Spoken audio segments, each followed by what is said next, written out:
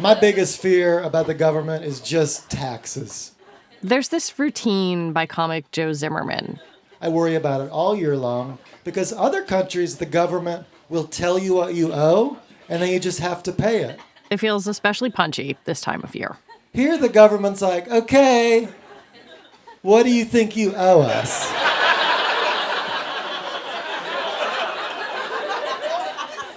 I have no idea, just tell me. Nope, you gotta add it up.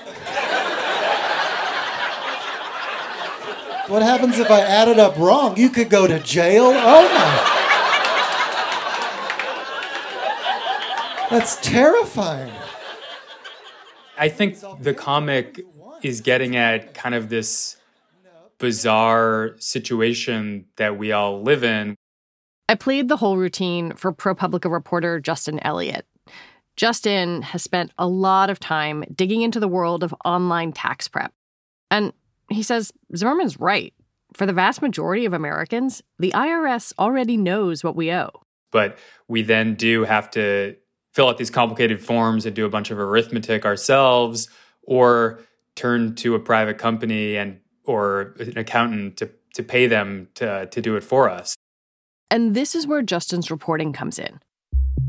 For years, he has been investigating Intuit's TurboTax, the #1 tax prep software in the country.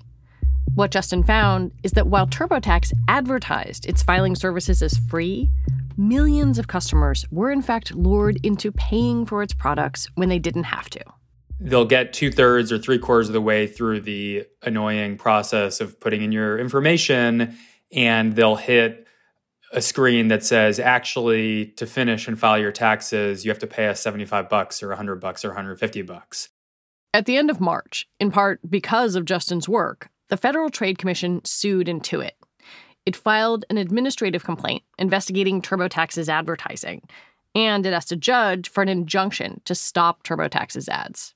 And so the FTC is saying, fundamentally, this is just deceptive advertising and it's illegal. Today on the show, how Intuit built its TurboTax empire and muscled out what could have been an easy and truly free way to file your taxes online. There's something strange, if not jarring, about having to pay essentially a tax to a private company in order to engage in this and participate in this fundamental act of citizenship, of good citizenship, which is paying your taxes. I'm Lizzie O'Leary, and you're listening to What Next TBD, a show about technology, power, and how the future will be determined. Stick with us.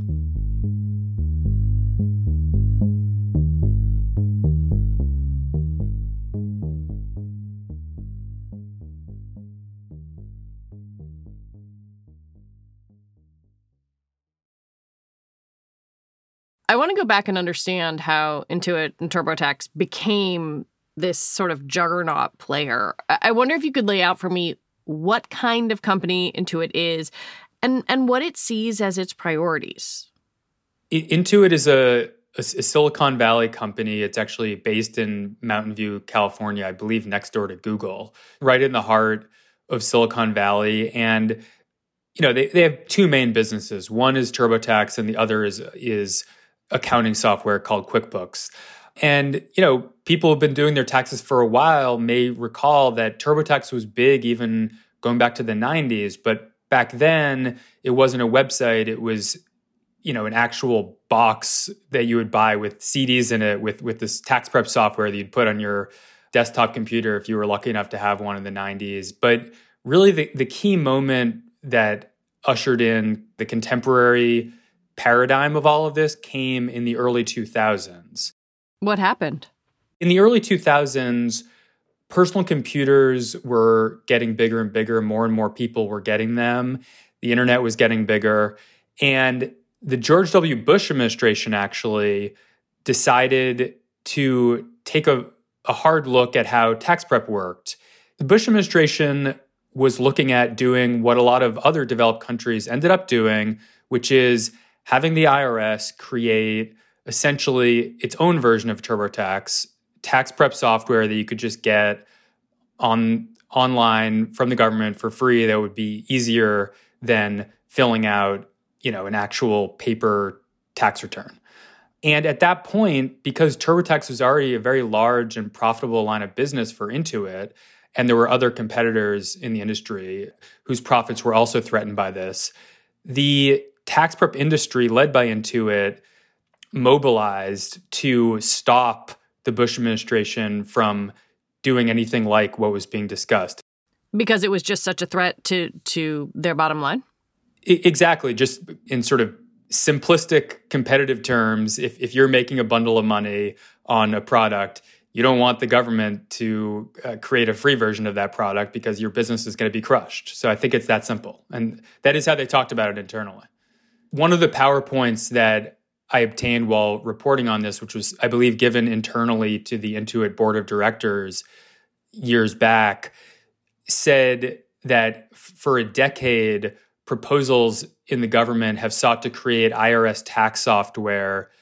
All of these efforts were stopped, but evolving issues returned. So they explicitly, internally, saw the IRS's efforts to potentially build its own software or make the filing system easier as a threat to the incredibly profitable product, TurboTax, that was still growing back then. To keep the IRS from moving in on its business, Intuit amped up its lobbying machine. Justin's reporting shows how the company got friendly members of Congress to make its case. One line of argument was that the IRS shouldn't be in the business of being both the tax collector and the tax preparer. And Intuit seemed to offer a compromise. The industry, led by Intuit, made a counteroffer to the Bush administration, and the offer was something that would appeal to the kind of free market ethos of the Bush administration. And essentially what they offered was a public-private partnership that became known as the Free File Program.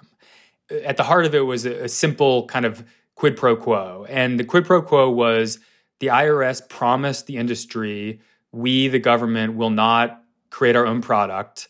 Therefore, the government is not going to get involved in competing in your market.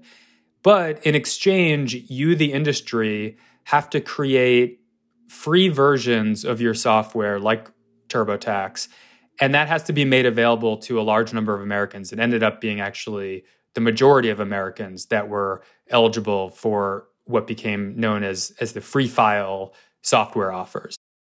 For the next 20 years, Justin says, Intuit tried to ensure that as few people as possible used the truly free version of its product. That might sound surprising, given the marketing. And free, not a better damn free. Like this ad with an auctioneer that the FTC cited in its March complaint. Free. Or this one with an exercise class. Free, and free, and free, and free. Or that one with a game show. Free! Free, free! Free! That's right. TurboTax Free is free. Free, free, free, free. It's sort of like TurboTax, which I should note has advertised on Slate podcasts, is just repeating the word free, so much so that it doesn't even feel like a word anymore, just verbal wallpaper. Meanwhile, Justin says that if you went online to try to find the actual free version, it wasn't always possible. And so quite early on, what happened was a highly confusing ecosystem sprung up in which there were multiple versions of tax prep software, including TurboTax, that had the word free next to them, but they were not the same. And if you happen to start on the wrong free, quote unquote, free version, you might end up having to pay, even though you actually were eligible to get the software for free if you had started on the right version. For years and years, the majority of Americans, if they had found the correct IRS website, they could have actually filed using TurboTax or another competitor's product for free. But instead, millions and millions of people used the commercial free versions, such as TurboTax, quote unquote, free edition. And in those versions, if you were unlucky enough to have the wrong tax forms, you would hit a paywall and have to pay $50, $100 to finish the process. So this happened to millions and millions of people. How many?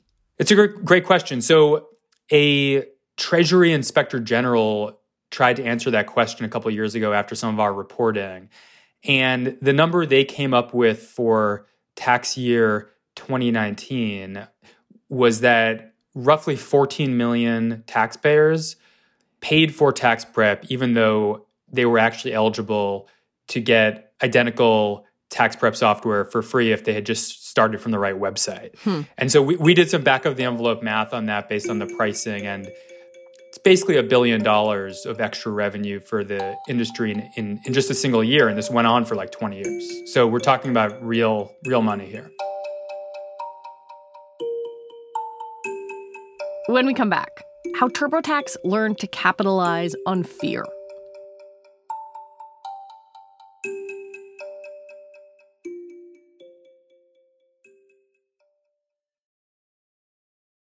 One thing Justin found in his reporting was how TurboTax used code and web design to push people into its paid products. Often, nudging consumers was as simple as a font choice or color on the website, making the paid option slightly more prominent so you'd be more likely to click on it. TurboTax also capitalized on how much Americans loathe doing our taxes and fear getting in trouble with the IRS. Over the years, I've talked to a lot of engineers and designers at Intuit, and there's this marketing concept that they invoke internally called FUD for short, which stands for fear, uncertainty, and doubt.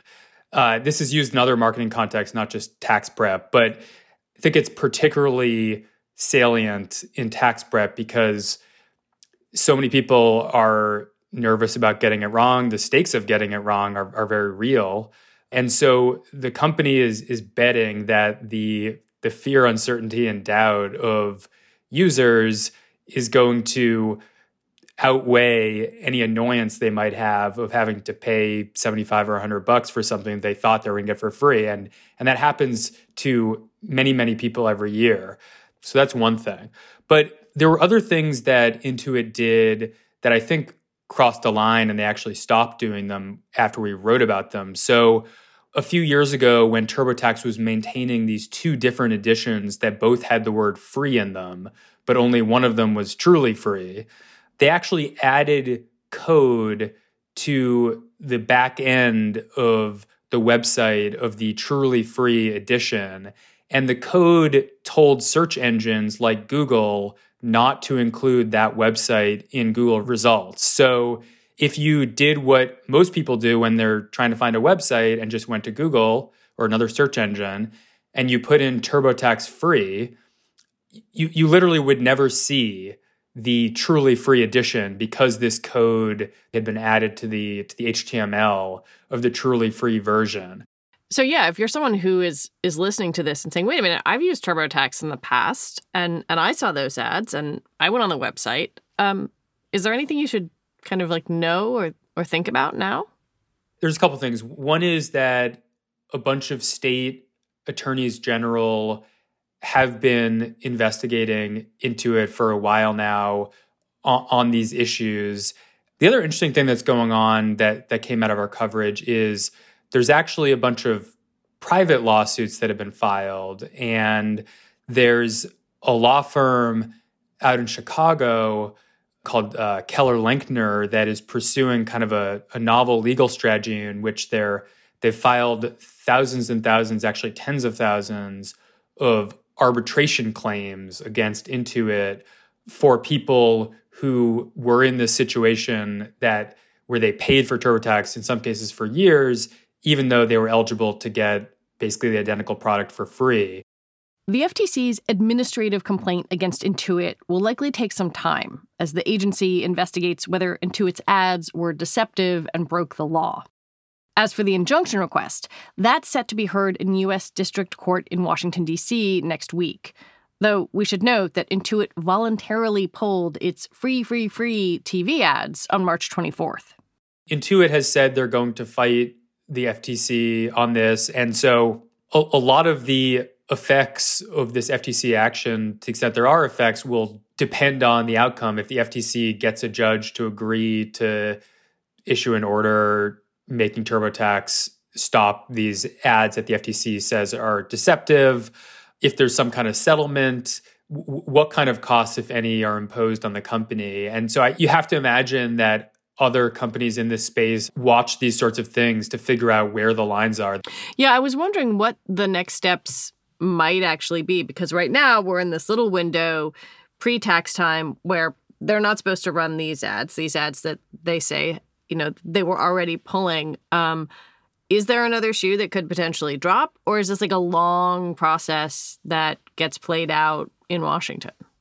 I don't think there's another shoe that's going to drop before tax day this year, because these things do tend to be drawn out.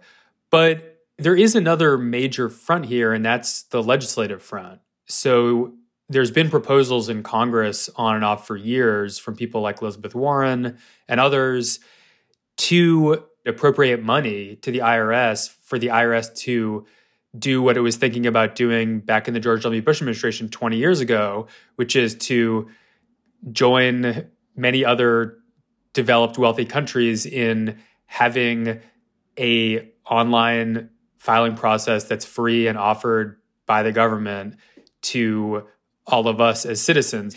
And I don't think any of that's going to pass anytime soon the way Congress looks right now, but it's out there. That brings me back to this line in one of your stories that has really stuck with me. And it's that Intuit recognized that its success depended on two parallel missions: stoking innovation in Silicon Valley while stifling it in Washington. It doesn't sound like a company that has spent a lot of money and time on lobbying is just going to roll over and say, okay, it's 20 years later, IRS, you create your own program for this. Absolutely. And, Intuit's share price has soared over the last 4 or 5 years, really outperformed even the broader market. It turns out it's a really good business to be in if you just can put up a website and collect $75 each from millions or tens of millions of people. The costs are really low at that kind of scale. So it's incredibly profitable company. The shareholders have really been enriched in recent years. If any legislation or administrative action by the executive branch has any chance of getting the government to sort of do more in this area, you're absolutely going to see a lobbying fight. Justin Elliott from ProPublica, thank you for your reporting and for talking with me today. Thanks a lot. Justin Elliott reports for ProPublica. That is it for the show today. TBD is produced by Ethan Brooks. It is edited by Tori Bosch. Joanne Levine is the executive producer for What Next, and Alicia Montgomery is the executive producer for Slate Podcasts. TBD is part of the larger What Next family, and we're also part of Future Tense, a partnership of Slate, Arizona State University, and New America. I want to take a moment and recommend that you listen to Monday's episode of What Next. It's a really remarkable conversation with a reporter who covers homelessness and who also used to be unhoused. We will be back next week with another episode. I'm Lizzie O'Leary. Thanks for listening.